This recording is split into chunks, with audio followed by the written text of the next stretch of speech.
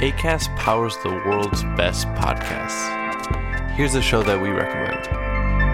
Hi, I'm Christopher Kimball, host of Milk Street Radio.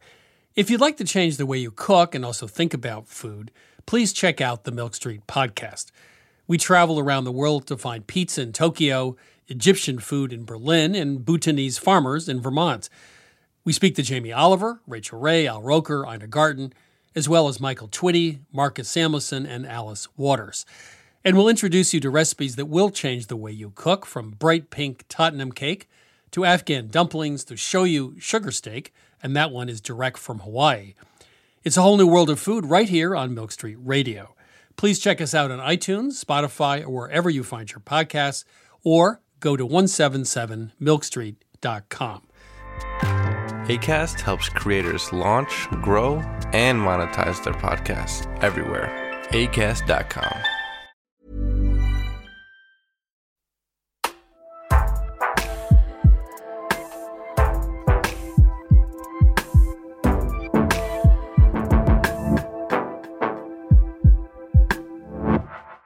Hello, thank you for downloading another podcast from your friends at Books of the Year. Are we lulling people into a false sense of security with the regularity of these episodes? Because they really are coming thick and fast. Almost certainly we are. Yes, I think so. Because also, there's a time of year when publishers put out all their red-hot books. Yeah. And we're in it. Yes, we are. At the moment. And then the more risky and experimentatious, is that a word? Experimentatious? Experimental. Experimental will work, I think. Will be January, February, so will be surreal. Yes, they will. After Christmas. That's when we will get experimental, absolutely. Yes. Yeah. I do think my word was slightly more... Yes, it was more fun. Exciting. Thanks very much for getting in touch. So, as you know, you can email booksoftheyear@yahoo.com. You can tweet us at Books of the Year. Mm-hmm. And we are on Instagram, very excitingly. Yes, we can't wait for that. My issue is, to sign up for Instagram, you have to hand over everything to Facebook. Yes. I don't particularly fancy But it doing looks that. like Twitter is going to hell in a handcart, so we're going to have to find some other ways of communicating with people, aren't we? Okay. Suzanne says, because last time we were on, it was with Jodie Picoult and Jennifer Finney Boylan. Suzanne says, as with all of Jodie Picoult's books, I was touched by every storyline throughout the book. Jenny Boylan brings her voice in seamlessly to make this book and the topics in it so important. I highly recommend Mad Honey.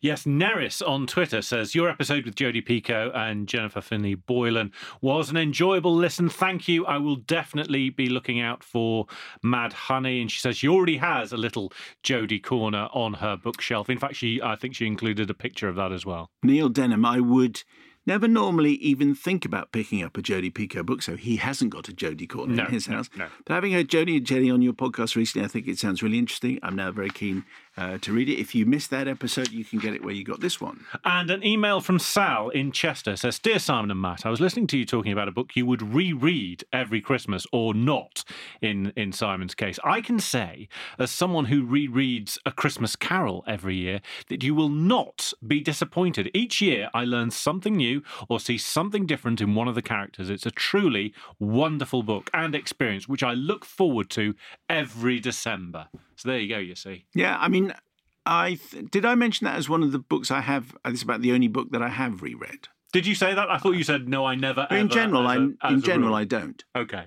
Well, we have so many other books to read. That's true. There's so many new books. Why would I go back and read another one? What kind of bohemian life do you think I've got?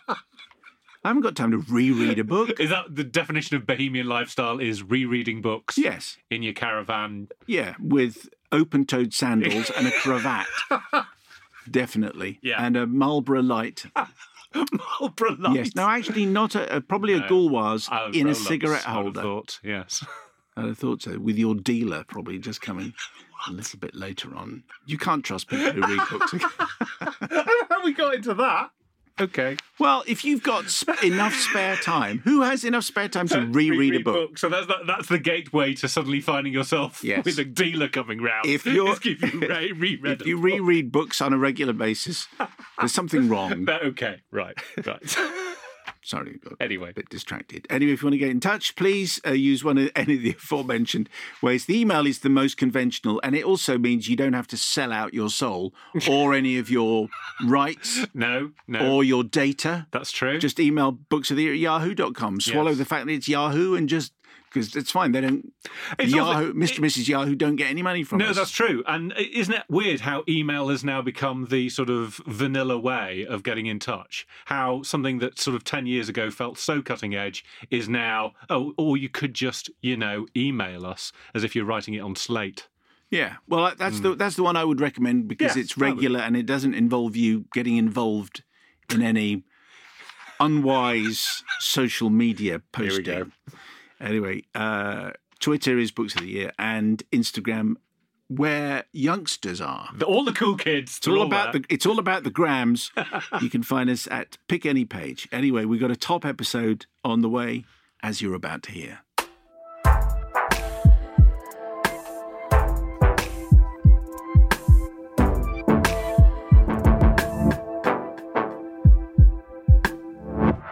So here we go with another fantastic book of the year. This is Ben Macintyre's Colditz, Prisoners of the Castle. Hello, Ben. How are you, sir? I'm well, thank you, Simon. Very nice to see you again. You too. You just produce these bestsellers after best. You're like one of the men of the year, really, because Rogue Heroes on the television. How successful would you say that's been at the moment? It's been fabulous. It's been absolutely extraordinary, really. It's been watched. The demographics are very much interesting and I suppose also predictable. It's 18 to 30-year-olds are watching it multiple times, which is fantastic. And they've commissioned a second season. And no, it's great. And it's a brilliant production. I absolutely loved it. And Operation Mincemeat, that was a movie I absolutely loved. It was terrific. And I always thought that it was slightly... We'll get onto the book in a moment, by the way. But Operation Mincemeat, it was a strange title to go with, don't you think? When they were naming the operation, it just sounds slightly... It was intentional. Oh, right. As always, spies, there's a strict injunction against ever using a code name that gives anything away. And spies throughout history in all nations have always violated this rule because they can't resist the idea of having a code name that gives a little hint. And mincemeat was chosen because it's a dead body. And they just thought it was quite funny to name something that was sort of dead meat as mincemeat. Wow. And they were going to make mincemeat of the Germans. So it was a sort of double entendre. Very good.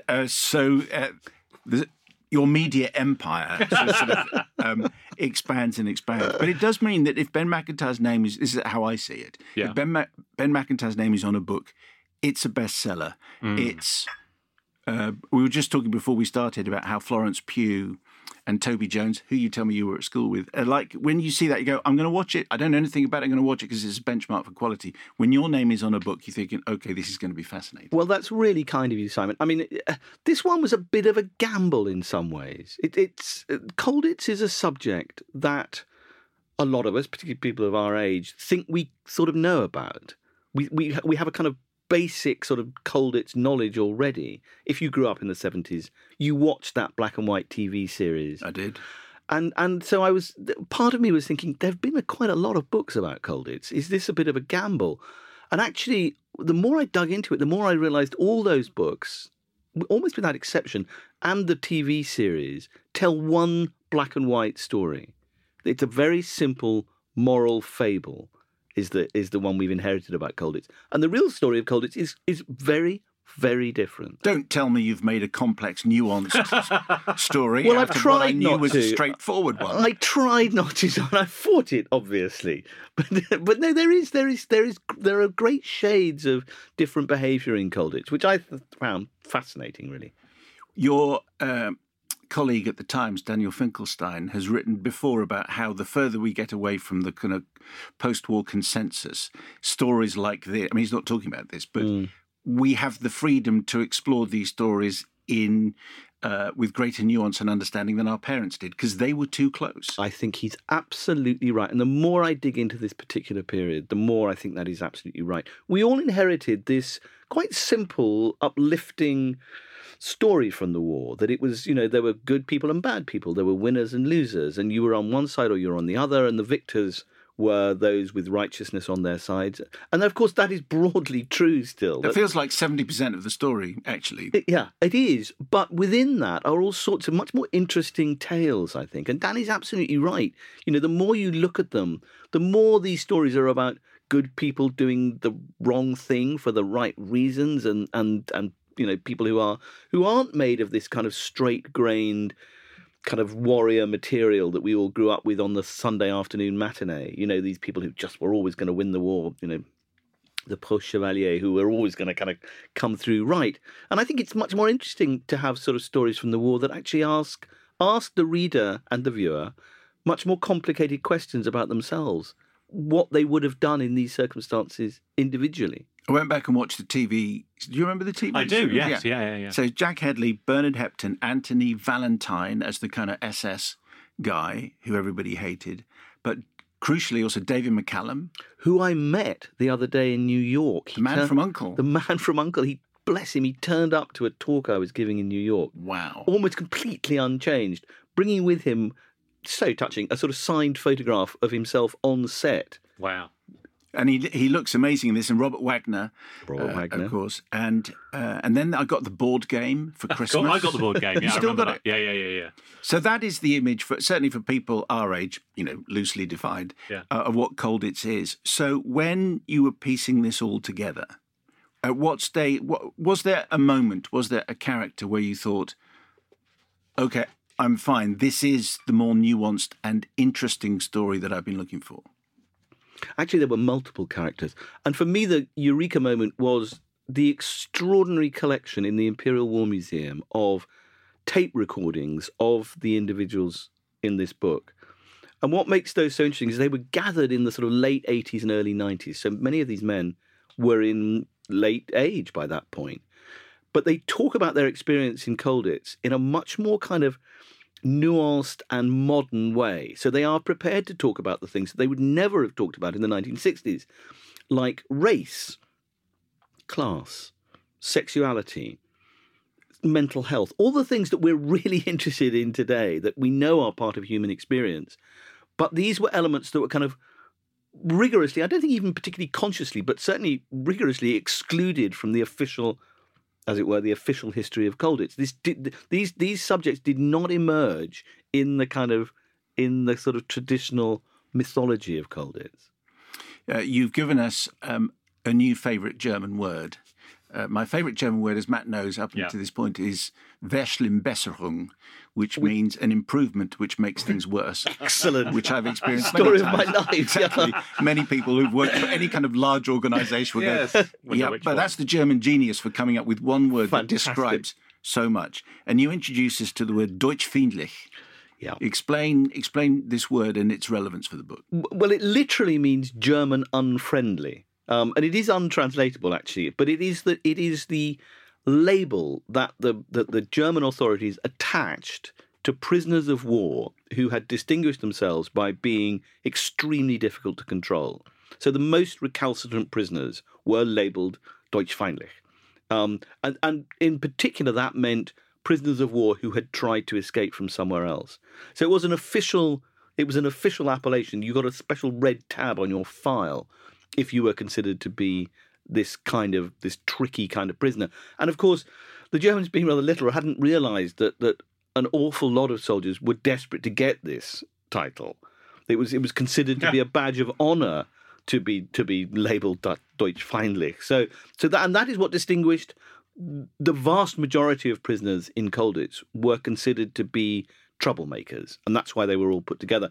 And the logic was that somehow they would be easier to control if they were all put in one place. Of course, that was, here we are, there's an improvement that immediately actually has the reverse effect. It actually, of course, they then encouraged each other to escape, and it became a kind of escape academy, really, where everyone was vying with everyone else to get out. In retrospect, it's obvious, isn't it? If you put all the escapers together, they are going to try to escape, and with greater tenacity and ingenuity than ever before. But the Wehrmacht was one step ahead because, of course, it had decided that the reason for doing this was they would put them in a prison that was impossible to escape from.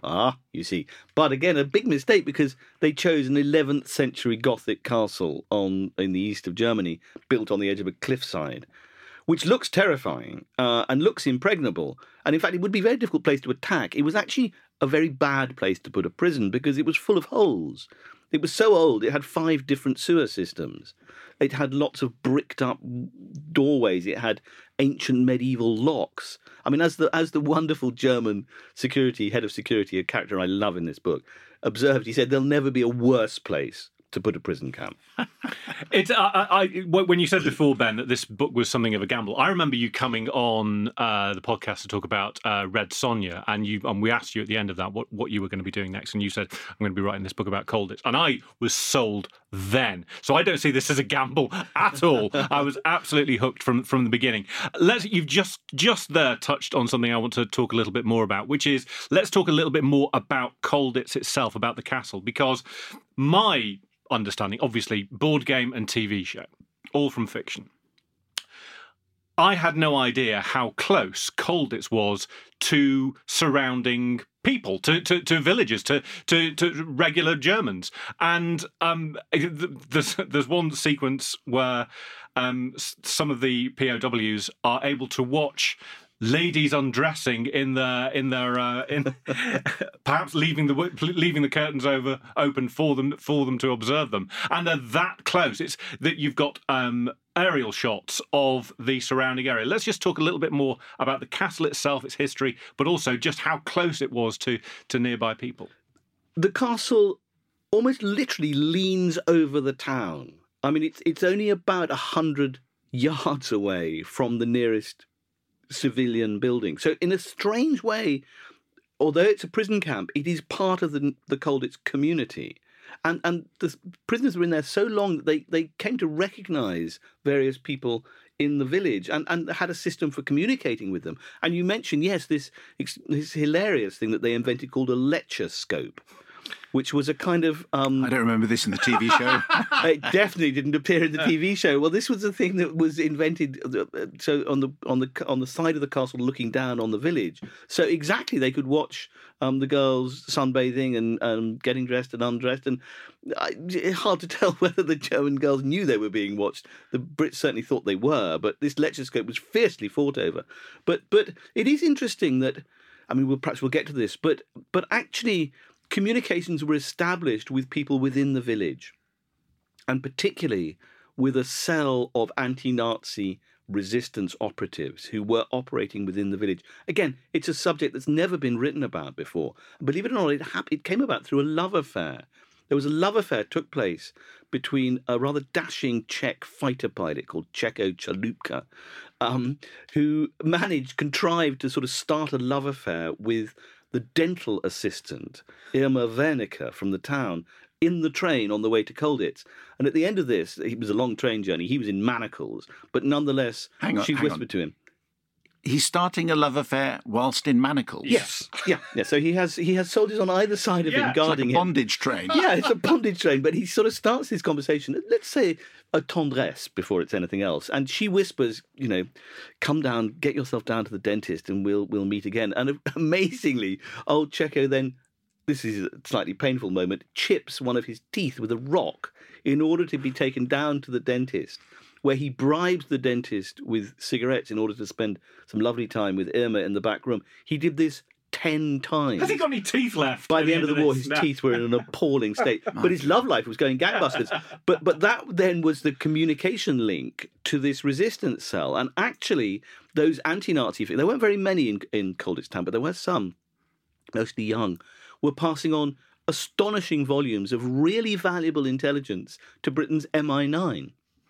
That's a whole drama series right there. I mean, that is incredible. Just that relationship could be the spine of a whole new series, which I'm Let me just give you the last bit of it. So yes. Čeko, who was a completely faithless cad, really, disappeared, obviously, at the end of the war. And poor old Irma was left behind with the Soviets rolling in. And she just escaped in time, ended up in California, where she married Ronald Reagan's bodyguard. Wow.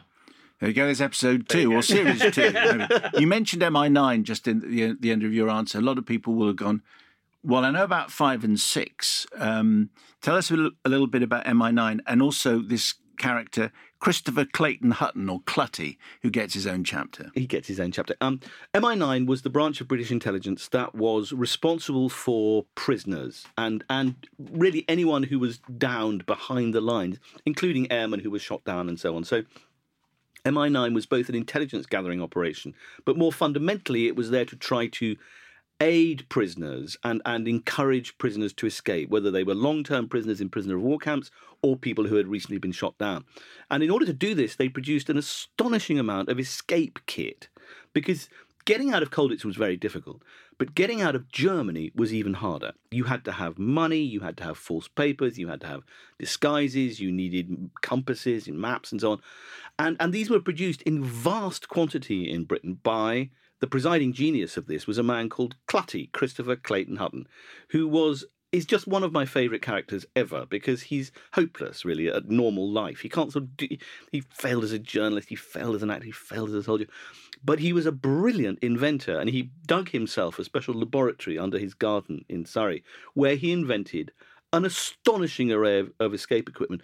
More than half the people who got out of occupied Europe or Germany were carrying maps made by Clayton Hutton. That's astonishing. And he worked out how to hide compasses inside a walnut and how to... My own favourite of his inventions was a special button sewn onto a tunic which contained a compass, but it unscrewed the wrong way.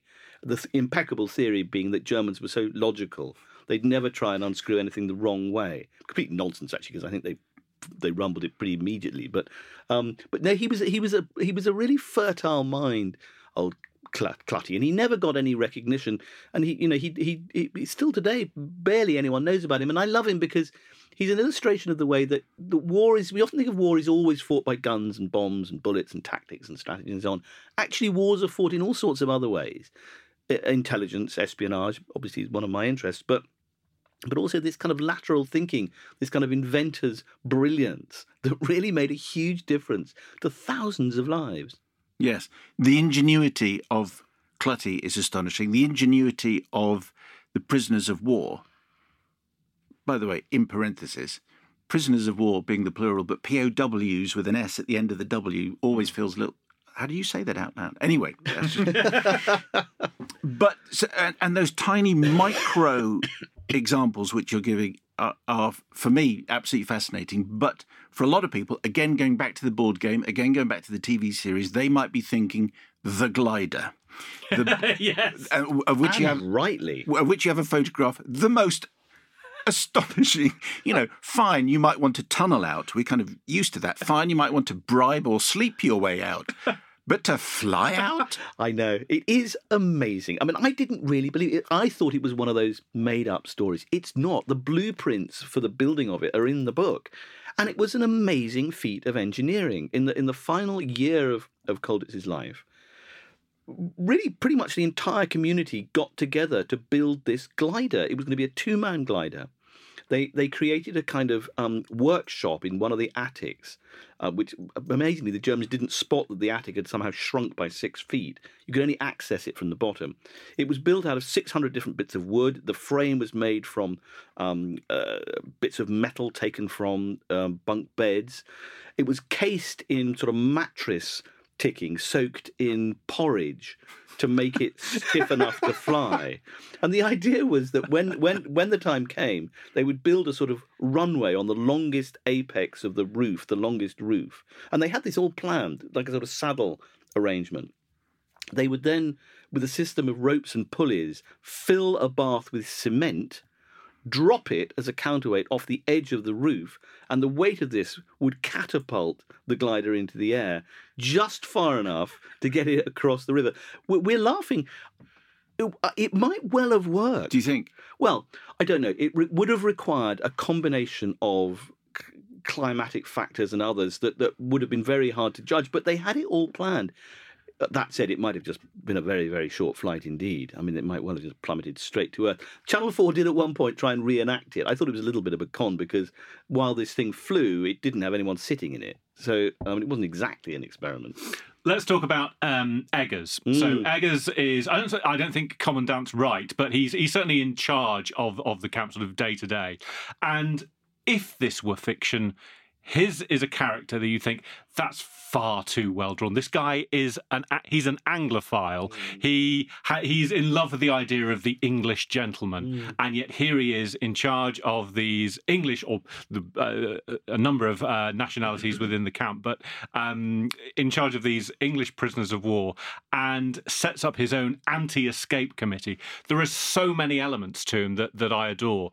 And also the element that I'm guessing from his diaries, secretly could see the way the war was going and actually just wanted this, the Germans are going to lose, we are going to lose, and actually we probably deserve to. But tell us more about Eggers, because he's such a fascinating character. Well, he's Lieutenant Reinhold Eggers, who was he was an extraordinary man. I mean, he was highly civilized, highly educated, not a Nazi. I mean, he was an old-fashioned Prussian military officer. I mean, he wanted to win the war, don't get me wrong, but he did not believe in the whole fascist experiment at all. And he'd been, amazingly, a school teacher in Cheltenham before the war. Wow. Where he taught in the local grammar school. And that gave him a slightly warped perception of British people, because he could never quite work out when he got back into Colditz why the prisoners were always so rude to him. You saying the people of Cheltenham are unrepresentative? Well, he would always say they were always frightfully polite to me in Cheltenham. And I got into Colditz and they were all extremely nasty. But he's fascinating. And in a way, he's the hidden second narrator of this story, because his sensibility is so interesting. I mean, he was a fastidious, slightly boring, very kind of precise figure. And his account, his diary is extraordinary. His account of his own life as he sees the Third Reich fall apart, and yet he has to maintain sort of discipline within the castle. I mean, he was not above, but he wasn't above. People would be shot if they didn't stop when they were trying to escape. He was not above planting spies and so on. But he wasn't a brute. He wasn't a savage. This was not a concentration camp. It's a point that needs to be made, actually, because our idea of a prisoner of war camp is that it must be a place of sort of routine savagery. Actually, Colditz, it was no holiday camp, but it wasn't like that. It was a camp for officers, and therefore they had certain rights under the Geneva Convention, and it was run by the German army. It wasn't run by the SS. So it didn't have that kind of, that flavour of pure brutality. I wonder if that's the key to one of the other strong themes that comes through this, Ben, is the fact that in Colditz, I mean, I'm using the term loosely, it felt like a civilized war. It felt that there were rules that were followed, that brutality that we associate with so much of Nazi rule wasn't there. Particularly illustrated, I thought, by the fantastically named Pierre-Marie Jean-Baptiste Mérès Lebrun, who escaped, I think, through leapfrog, essentially, over the war. Or saute-mouton, as we now know. Saute-mouton. And but the example of his escape and his luggage illustrates a kind of Second World War experience that I think we've forgotten. Absolutely. I mean, there was a kind of chivalry element to this. This was the Wehrmacht. It wasn't the SS. And these were officers. And Mérès Lebrun is a brilliant example. He was a rather sort of soigné French cavalry officer, very, very proud of his wardrobe, always beautifully turned out, who, as you say, leapt over the fence like a thoroughbred in a steeplechase, and then more or less ran to the Swiss border in his gym kit, rather smart gym kit. And then he'd left behind his luggage, which included a set of rather smart suits, and he left a message for the commandant saying, "Could you please return these to me?" Amazingly, the commandant did. He shipped them to Orange, to Mérès Lebrun's hometown, whereupon his wardrobe was complete again. It's just one example of the extraordinary sort of, in a way, the Germans were fascinating this way. They deeply resented any suggestion that they were savages, that they were barbarians, and so they wanted to make a point about sticking to the Geneva Convention. The other great example, I thought, was when Douglas Bader, perhaps the most famous prisoner in Colditz, when he was bailing out of his Spitfire, he had 2 artificial legs from an earlier flying accident. One of his legs got stuck in the joystick as he was bailing out and was torn off. Amazingly, the Germans, they captured him with one leg, obviously, sent a message to British intelligence saying Douglas Bader needs another leg. Amazingly, they flew out a second leg in an operation brilliantly codenamed Operation Leg. Reach for the Sky was was the movie that was right. One aspect, again, as you find and explain this sort of more nuanced world of Colditz. So on the one hand, it is a place of rules, and it is a place where the commandant wants order. But also you uncover interesting detail about, for example, the French.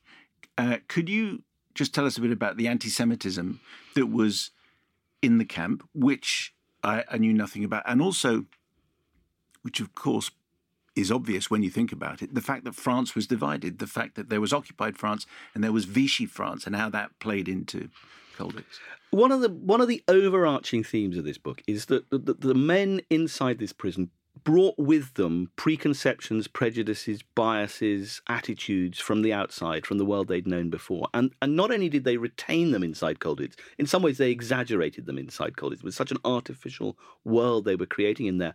And one of the early incidents, the French contingent actually outnumbered the British to begin with.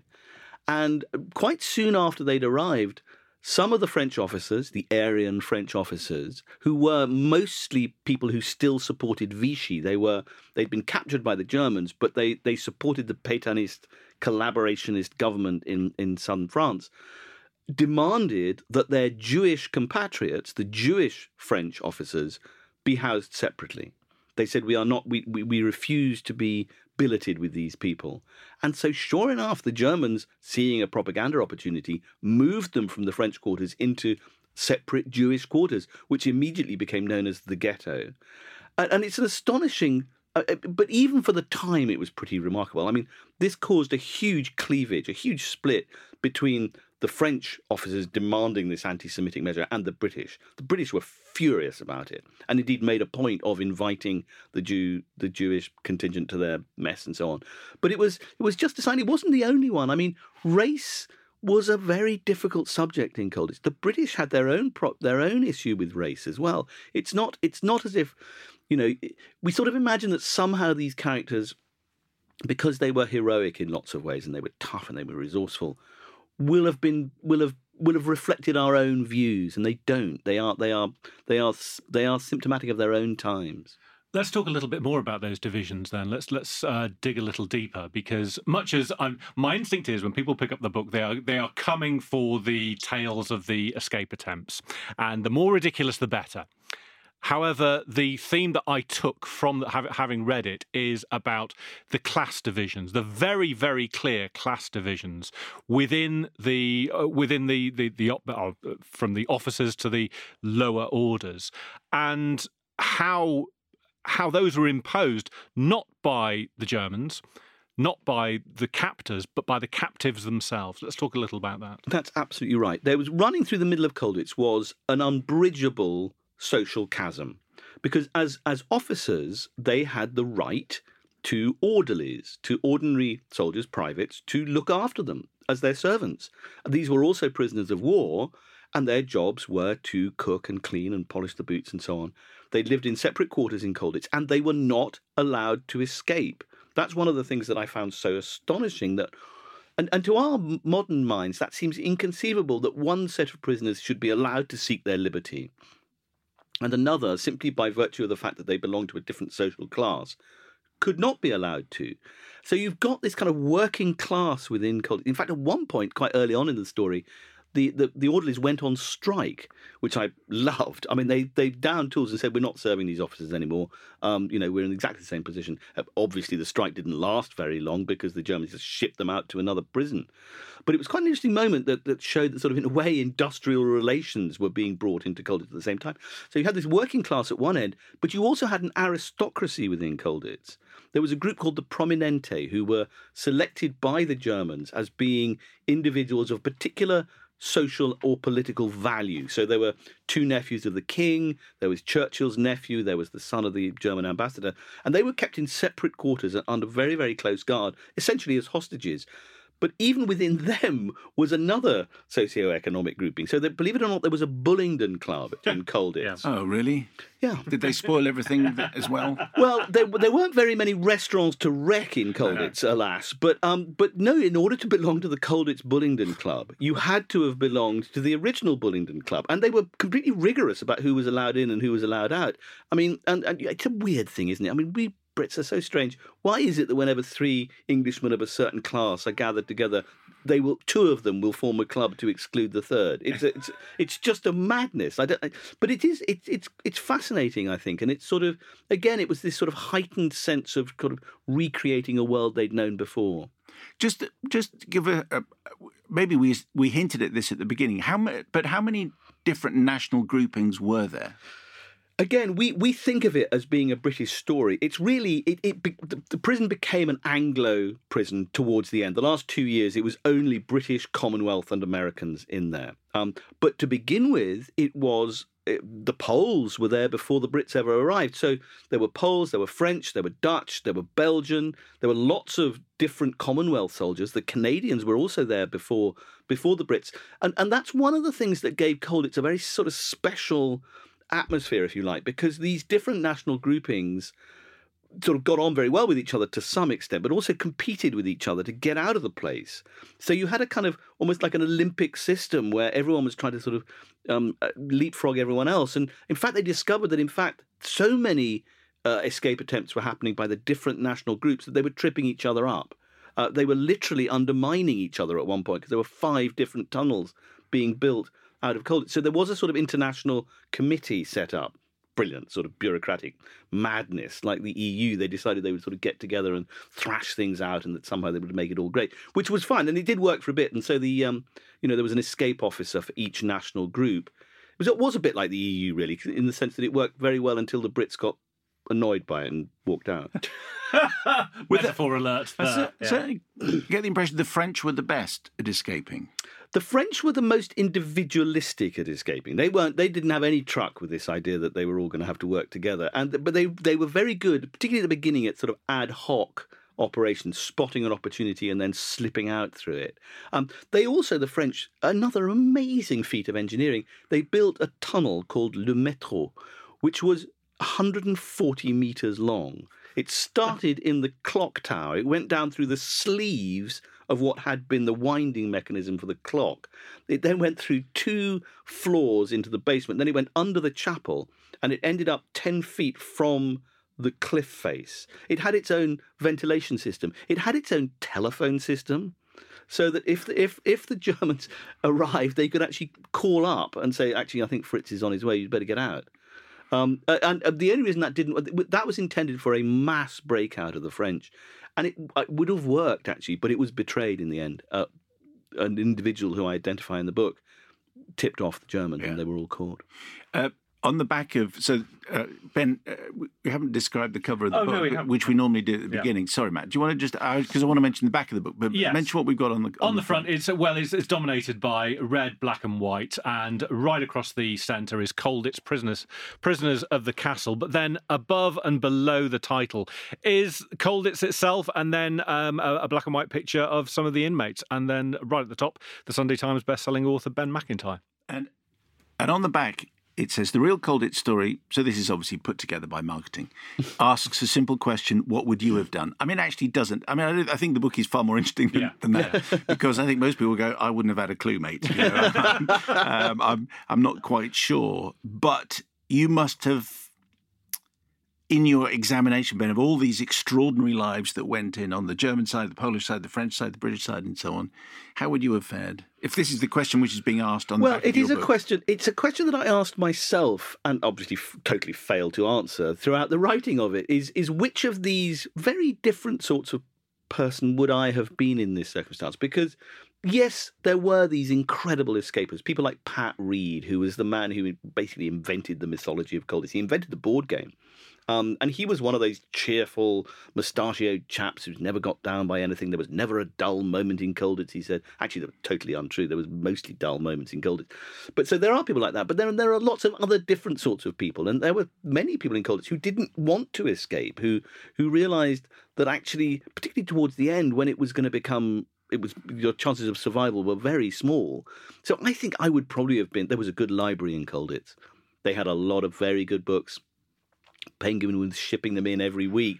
I think I would have been one of those people, and they were pretty numerous, who sort of sat down, read as much as they could, and chronicled what was going on inside this strange place. So I think there's a whole rich variety. There were traitors in Colditz.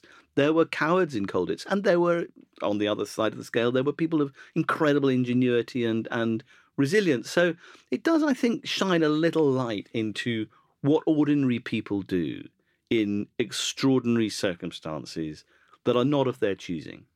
My favourite quote I just want to mention before we finish, it's slightly trivial.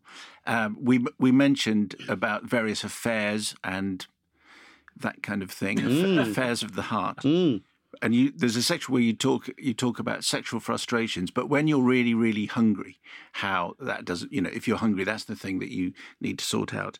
And there was one guy who you quote, and I said, if you had to choose between the most beautiful woman in the world and a cheese roll, you'd choose the cheese roll. I think he speaks for all of us, don't you? I mean, I think that is a universal attitude. A good cheese roll. I mean, it would have to be quite a nice one. Yeah, I think so. Yeah.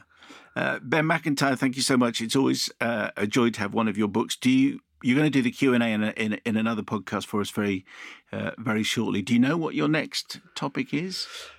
I do. I can't tell you exactly, but it's a Cold War story. I think that later Cold War is absolutely fascinating, and I think it tells us so much about why the world is the way the world is today. I mean, I think if you want to understand Ukraine, you need to understand what happened in the spy war in the Cold War. Already looking forward to it. Sold. Already sold. We'll book you for a couple of years, or 18 months, or whatever it is. Ben Macintyre, thank you very much. It's been a pleasure.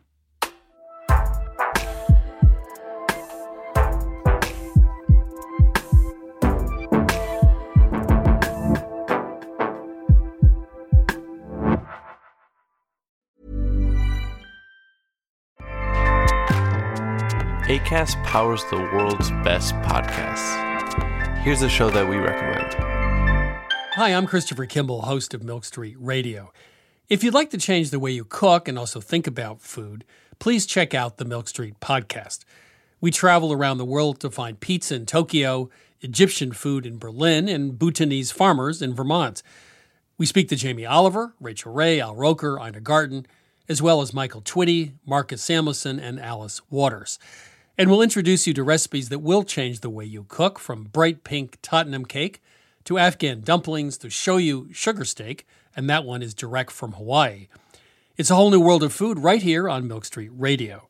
Please check us out on iTunes, Spotify, or wherever you find your podcasts, or go to 177milkstreet.com. Acast helps creators launch, grow, and monetize their podcasts everywhere. Acast.com. Hi, my name is Kay Adams, and to be honest, I'm not so good with the ageing process, so I enlisted my old chum, the filter-free Cara McKenzie, to advise. Could you imagine being a porn star? The room would need to be really hot for me to strip off. To be honest, she's not much help, but she is rather amusing. And along with some great guests, Joe Brand, Andy Oliver, Anton Dubeck, Ruth Langsford, and Craig Revel-Horwood, darling, we are learning how to be 60. Listen wherever you get your podcasts.